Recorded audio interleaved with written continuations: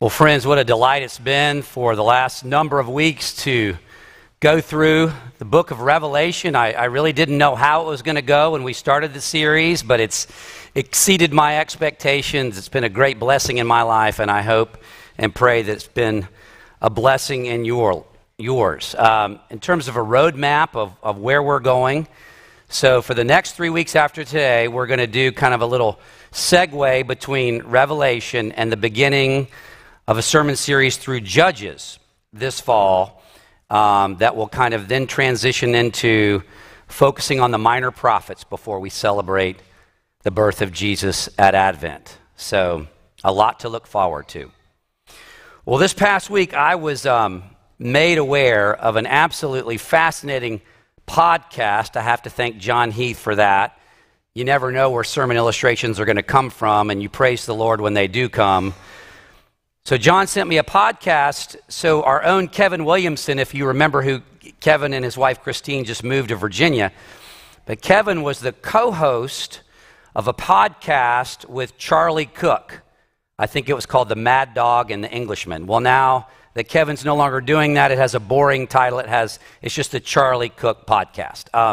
At any rate, Charlie is actually a very conservative atheist. He's a political conservative who's an atheist who hosts this podcast.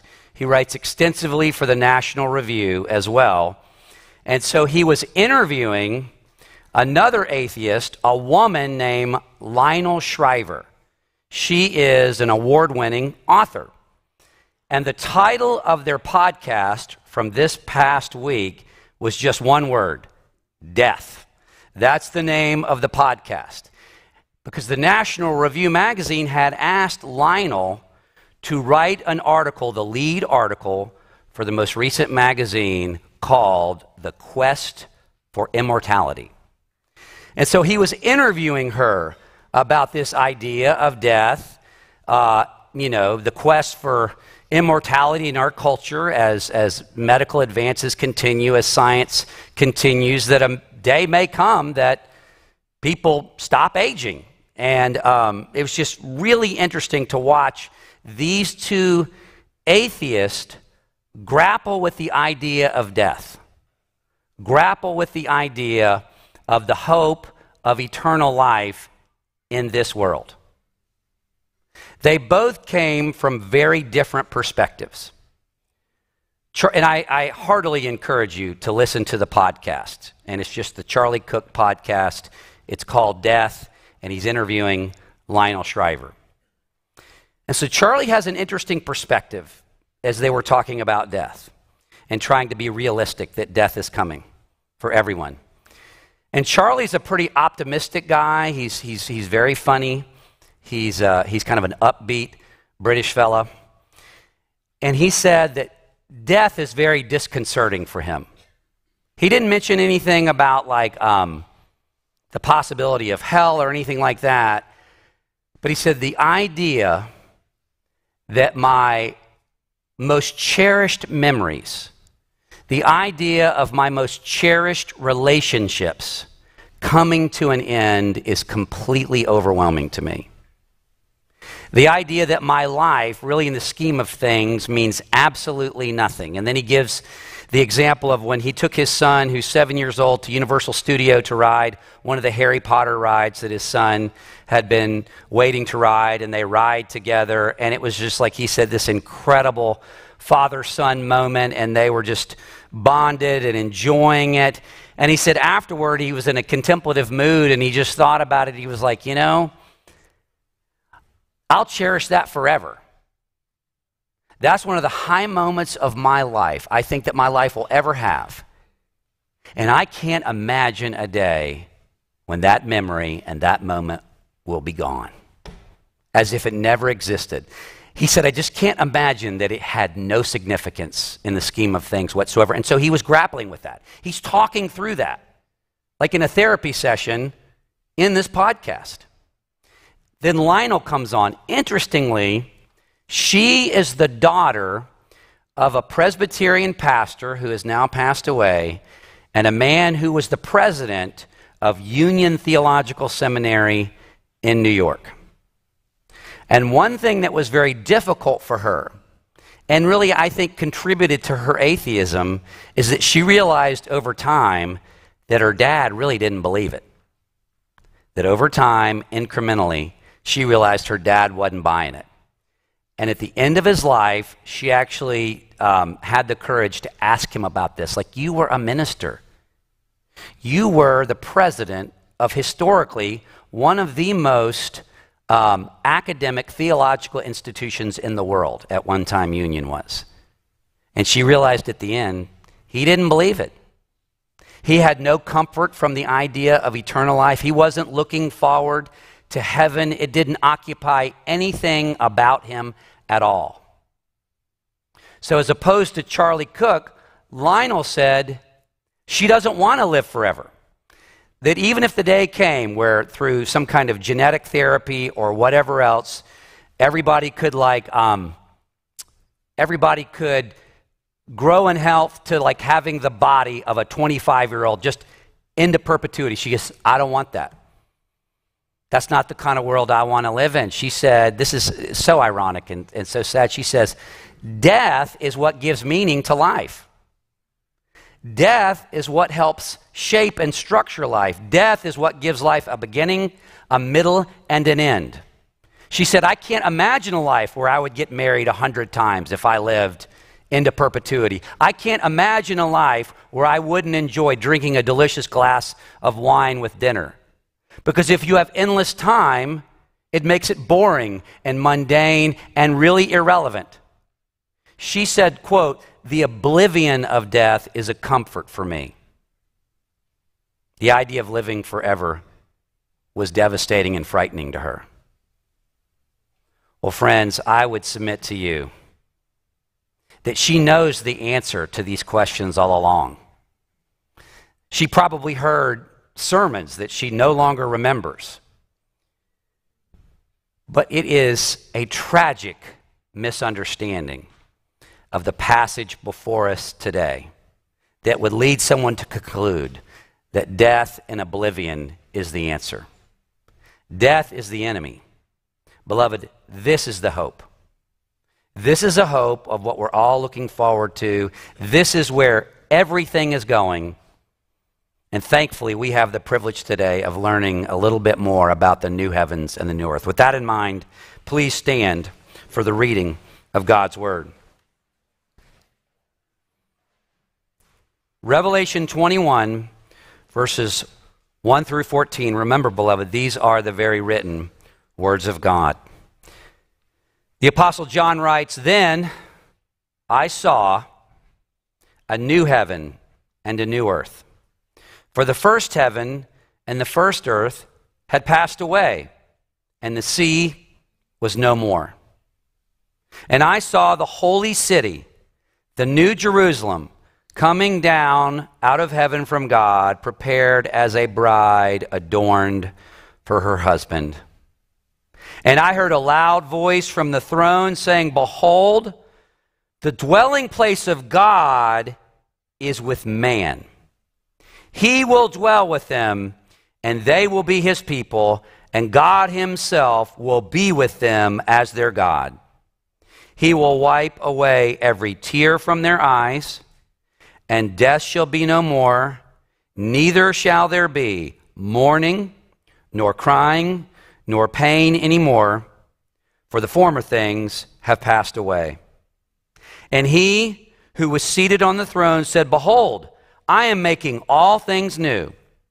Also he said, Write this down, for these words, they are trustworthy, and they are true. And he said to me, It is done. I am the Alpha and the Omega, the beginning and the end. To the thirsty, to those who know their need, I will give from the spring of the water of life without payment. The one who conquers will have this inheritance, and I will be his God, and he will be my son.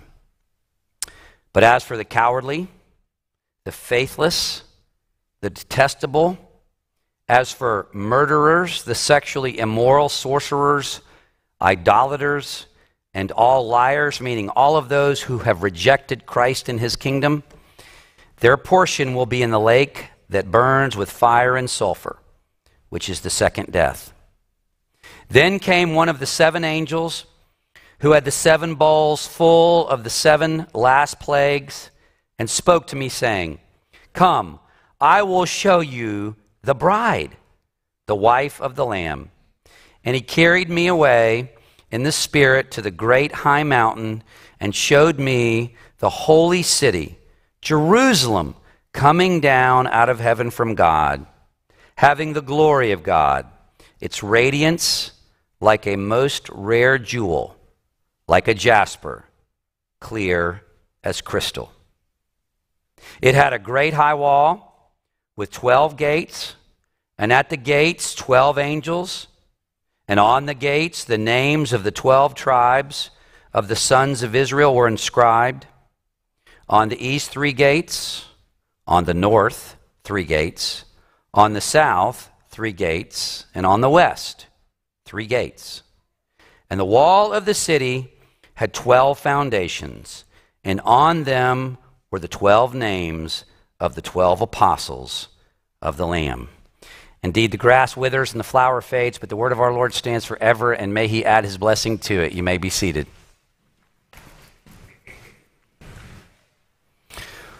Well, friends, I think it's safe to say there is a lot here. There is so much here.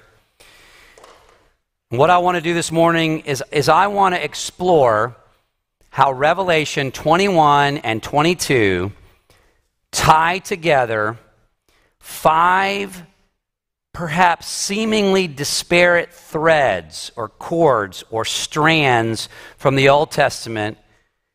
And I'd like to examine how Revelation 21 and 22 tie up these loose ends and turn the tapestry over to see this incredible work of God. That's what I want us to do this morning, because as we've seen over and over again, all Revelation is, at the end of the day, is the fulfillment of Old Testament prophecy, Old Testament illusion, illusion after illusion after illusion, covenant after covenant, promise after promise, coming to fruition at the end of all things. It's like an amazing movie, an amazing novel, where at the end your jaw hits the floor because you didn't know how the author pulled it off. All of these threads, all of these plot lines, you had no idea how they would come together in the end, and then they do, and you are like, wow. That's what we have this morning. We have a feast before us, and the first thing I'd like us to consider is the restoration of all things. The restoration of creation, the restoration of paradise, the future of what that entails. Look with me at verse 1, the first half of verse 1. John writes, we can't even begin to fathom what he saw in this vision, what it was looking like, how it was portrayed. John writes, "Then I saw a new heaven and a new earth." Remember, everything in Revelation has been building up to this. The end of the world has come multiple times. The glory of God has conquered evil a number of times. These battles have intensified over the course of Revelation, and now the hope of God in Christ Jesus is also at its most intense and bright and wonderful. "Then I saw a new heaven and a new earth, for the first heaven and the first earth had passed away." This is what he's seeing at the end of all things. Verse 5, "And he who was seated on the throne said, 'Behold, I am making all things new.'" And as we've said multiple times, this is not talking about heaven. This is not heaven. If we died today, we would go to the intermediate state and be in heaven with Jesus. This is talking about the new heavens and the new earth. I did not understand this until I went to seminary. What was really being talked about here? Now, scholars and theologians debate, when God makes all things new at the end of time, is this earth and the universe, is it going to be destroyed? And then a brand new one come into being? Or is God going to sanctify, refine, renew, remake the earth that we're on now and the universe that we live in. And the consensus within Reformed theology is the latter. When Jesus comes again in power and glory, he is remaking, transforming this world, this universe. He's going to make it new to the degree that we can't even fathom how beautiful it's going to be. It's going to have mountains and oceans, and we'll look a little bit later as why it says there's no sea, there's no night, things like that. Remember, those are symbolic. Those are visions. Those are pictures. You and I, the people of God, are going to live on this earth made new. Free from all curse, free from all sin. The oceans, the rivers, the trees, everything that the Garden of Eden was, but so much better. When he says, I'm making all things new, when Jesus died, he didn't die just to redeem us, okay, and make us new and give us new bodies. Jesus died to redeem the entire universe that was brought under the curse of sin. I've probably told you before, I have one of my favorite professors in seminary named Douglas Kelly, who liked to think outside the box a little bit. He was a very good Southern boy, and he would speculate in the class. I mean, he is one of the most revered scholars, systematic theologians of our time, and he would speculate that in the new heavens and the new earth, the creation mandate will be extended to all of the universe. And the properties that Jesus enjoys right now in his glorified body will be properties that we will enjoy. That you would be able to think about being in Paris. You would be able to be there just like that. You'd be able to think about exploring other parts of the universe. And you'll be able to see what God has created. You'll be able to appreciate who God is as creator in ways that we really can't now, because you're only seeing a fraction of his creative capacity. Now, this idea of the new heavens and the new earth, this is nothing new. This goes all the way back to Isaiah. Isaiah 65 reads, I mean, you think about this.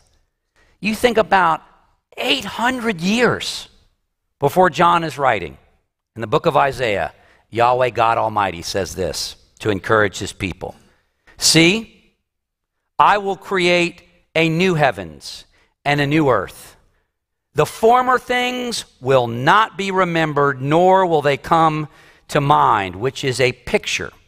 It's a symbol that when he makes all things new, no more crying, no more pain, no more curse. Briefly said, from the very beginning, creation was going somewhere. Eden was temporary. The glories of Eden, walking with God in the cool of the day, that was temporary. That was pointing ahead to the promised land, the land of Canaan, the land flowing with milk and honey. And that was intended to be temporary. That was intended to be a foretaste. Now we're going to the new Canaan, and it's not heaven. It's the new heavens and the new earth. The true land flowing with milk and honey. Creation's going somewhere. Number two, the defeat of evil and the safety of God's people. In the church age, the people of God will be persecuted and tortured in some situations. That day is going to come to an end. Look at the second half of verse 1. The sea was no more. And I don't want to, beat this drum too much, but we've talked about before. This is a picture. This is a symbol. The sea in ancient times symbolized chaos and death. People would go out in their vessel. They would never come home. You couldn't predict the weather. Lots of bad things happened on the ocean. And so to give you and to give me a picture of safety and calm, he says the sea will be no more. Death will be no more. Look at verse 4. He will wipe away every tear from their eyes, and death will be no more. Death doesn't give us perspective. Death is not a blessing. Death doesn't make make drinking your Merlot tonight all the more meaningful. Death is the worst conceivable thing that has ever been brought into our world. And one day it will be no more. Death shall be no more. Neither shall there be mourning or crying nor pain anymore, for the former things will have passed away. Things will be so different. So I had a precious child of our church, and she's growing into a beautiful young lady. I may have mentioned this before, Adelaide Breed. Asked her dad, Michael Breed, one of our elders, like, can we go talk to the pastor? And Adelaide is already an incredibly deep thinker at her young and tender age. And so they come into my office, and I was like, Adelaide, tell me what your thought is. She was concerned about something, and I totally resonated with her concern. And if I've mentioned this before, forgive me. And she just said, and if I butcher this, Adelaide, I'm sure you'll tell me later. I'm frightened, I'm overwhelmed by the idea of eternity. I can't conceive of the idea of living forever and forever and forever and forever. And have you ever done that thought experiment? Have you thought about that? Like, you know that it's going to be wonderful, but you're like, I'm uncomfortable with the idea of living forever. And so we talked about it, and I said, do you remember when you didn't exist? Isn't that frightening to think at one point like you didn't exist? Like, how bad was that? She was like, I can't even conceive of that. I don't remember that. That's not troubling to me. It's like we are going to be so different. There's going to be such maturity. Like imagine a 4-year-old trying to fathom the things that we adults experience and love. Things that 4-year-olds or 3-year-olds or 2-year-olds think is boring and they can't relate to it. But as you grow and mature, your capacity to learn expands, and now you appreciate things you never thought you would. Imagine being glorified and enjoying the new heavens and the new earth forever. No death, no pain, no mourning. Trust me, you'll never be bored. You'll never wonder about when are these things going to end. We just trust Christ that he has something in store for us that are incredible. Look with me at verse 12. He describes this place, this new city, this new creation. It had a great high wall. Okay? In the first century, cities needed walls. You never know what was going to happen. There are great high walls. That's a picture of protection. There are angels that protect these walls. Verse 25 on panel 6, don't go there, I'll read it in just a second. Verse 25 says, its gates will never be shut. Okay, so doesn't that seem to be kind of conflictive? So the gates are high, which implies protection, but the gates will never be shut. They're high, they're protective, they'll never be shut. Why? They don't need to be. There's no evil there. There's no serpent there. There's no adversary there. There's no evil there. Go to panel 6, please.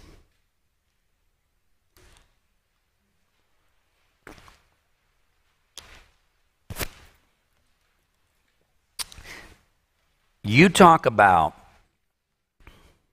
I'll just ask you this. Who could have thought of this?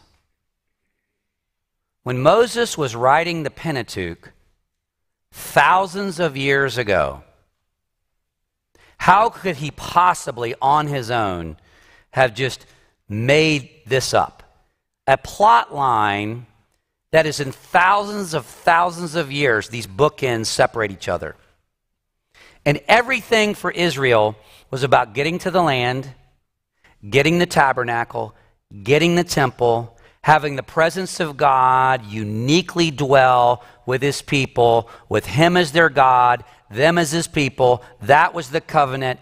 And then we get here. And we find out it was all a picture. Look at 21, verse 22. I mean, for Jews of the first century, this would have been mind-blowing. And I saw no temple in the city. Why? For its temple is the Lord God, the Almighty, and the Lamb. And the city has no need of sun or moon to shine on it. Why? Because the glory of God gives it light, and its lamp is the land. I mean, just think of all of the Old Testament pictures that come to fruition here. All the feast of lights and the light and the tabernacle and the lights and the temple, it's all pointing to Jesus, who said, I am the light of the world, and he will light up this new world. Look at verse 24.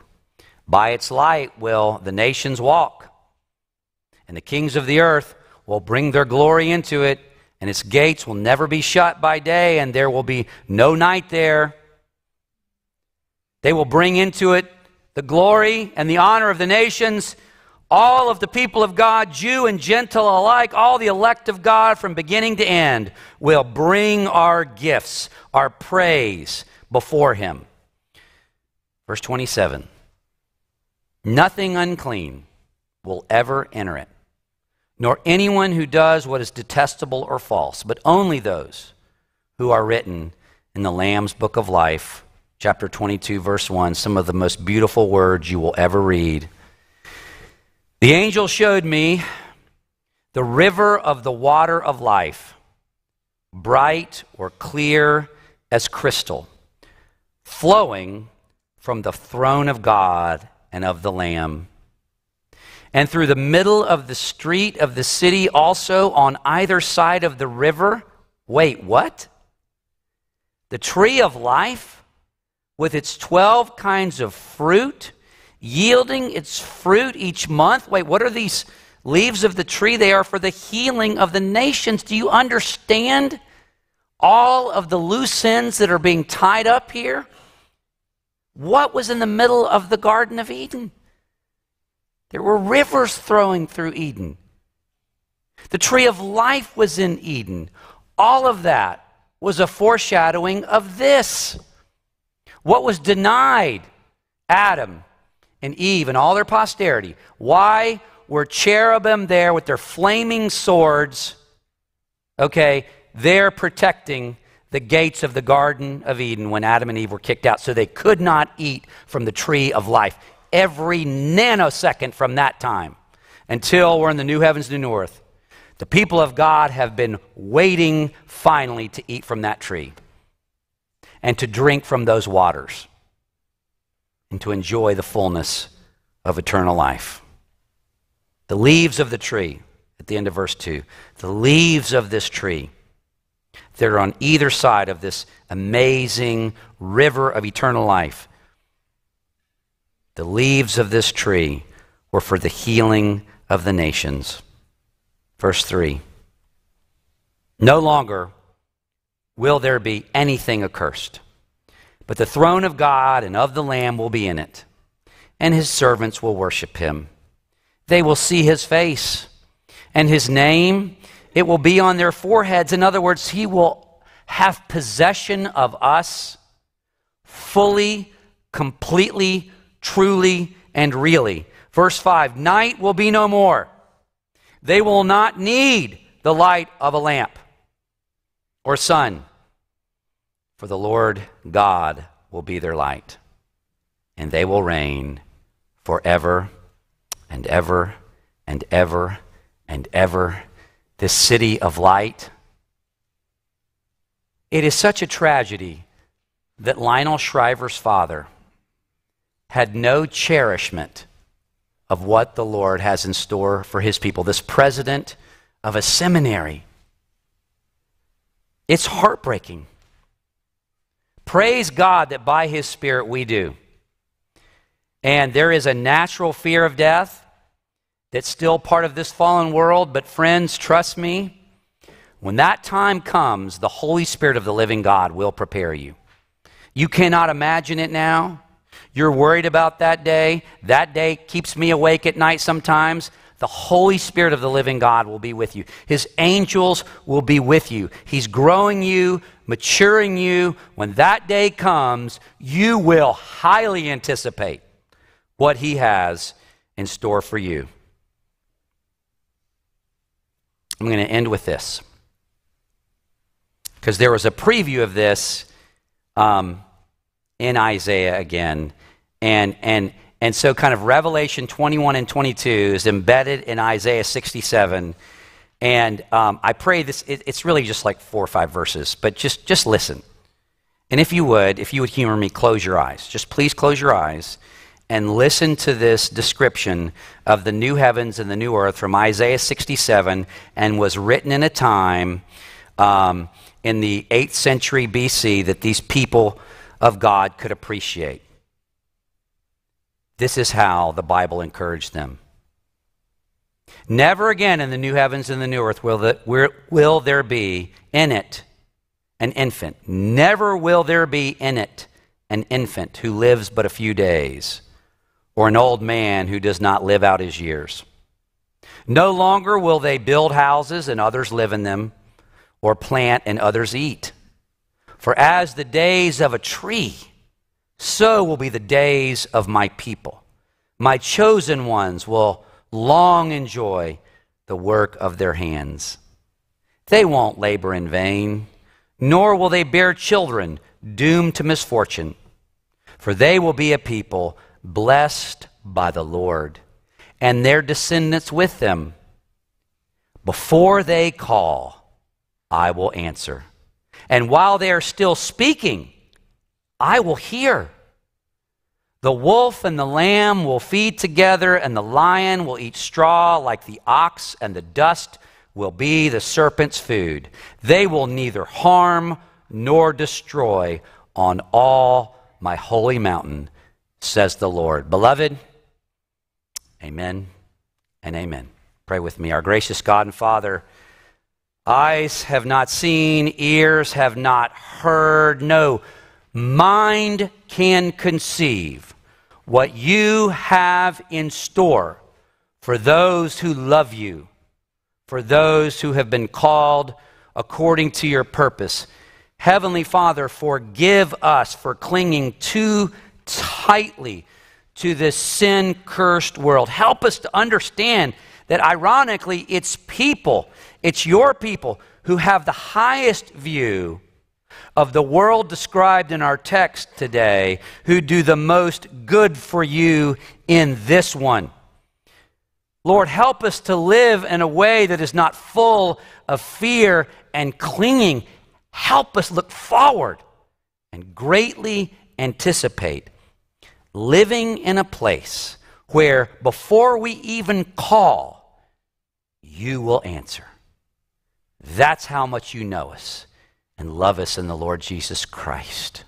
We love you and we thank you, Lord Jesus, the Lamb of God, who is the light of this city.